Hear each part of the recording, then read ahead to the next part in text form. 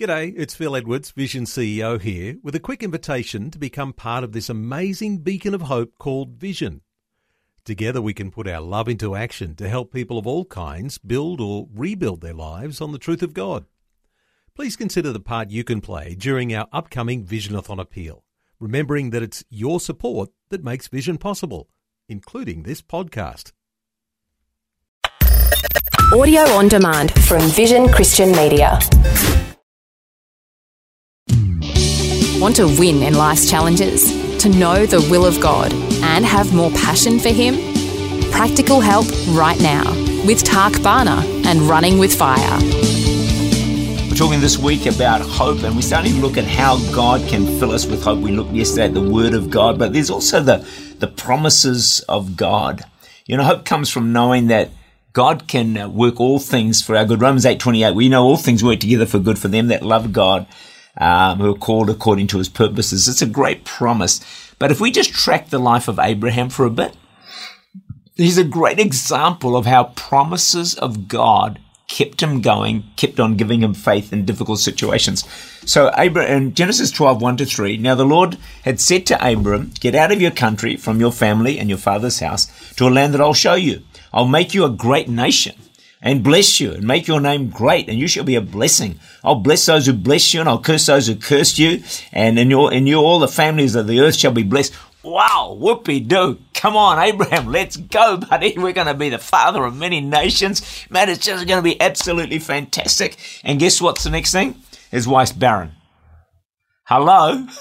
But God, you just said, I'm going to be the father of many nations, and now my wife is barren. Please explain.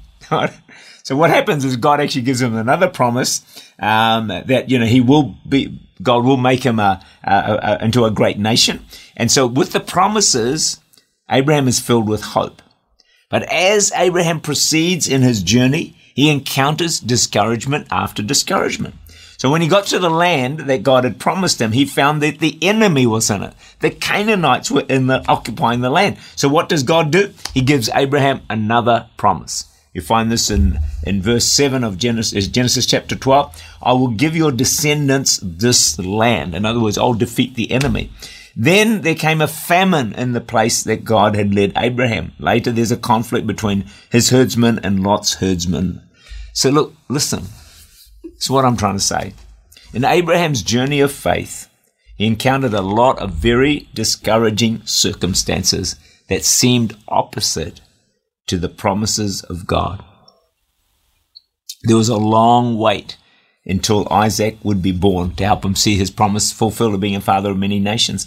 So to help Abraham succeed and persevere through his difficult journey, God fed Abraham with promises. And what the promises did is that they filled him with hope and gave him the strength to keep on keeping on. Can I encourage you? If you're struggling right now, if you're battling to have hope, maybe you've got a promise from the past, maybe a prophecy, maybe God has spoken something to you, but right now you're struggling to have the hope you need to put in the effort, the energy, the endeavor.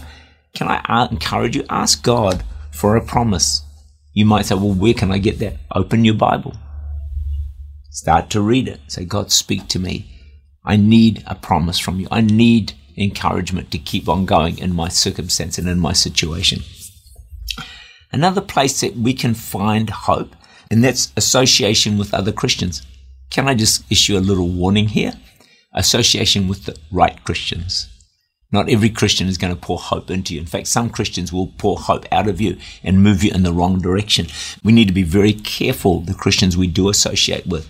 But that is a source of great hope in our lives. Hebrews 10:25, not forsaking the assembly of ourselves together, as is the manner of some, but exhorting one another, and so much more as you see the day approaching. Fellow Christians should be a source of great hope. And often we hear testimonies of how people found hope, maybe in a small group, maybe from connecting with other people that were able to encourage them, pray for them, and fill their lives with hope so that they were able to keep moving forward. That's why we often say it's good to be a part of a small group, because one of the roles of a small group is having people around you that when you're struggling, they can pray for you, They can encourage you. They can share a testimony of how God maybe got them through the situation or the circumstance that they were facing. So surround yourself with godly Christians. Connect with them, have a relationship with them, and I believe they can be a source of great hope in your life moving forward. Tak Bhana is the Senior Pastor of Church Unlimited in Auckland, New Zealand. For more information, to make contact or to listen again, look for Running with Fire at our website, vision.org.au.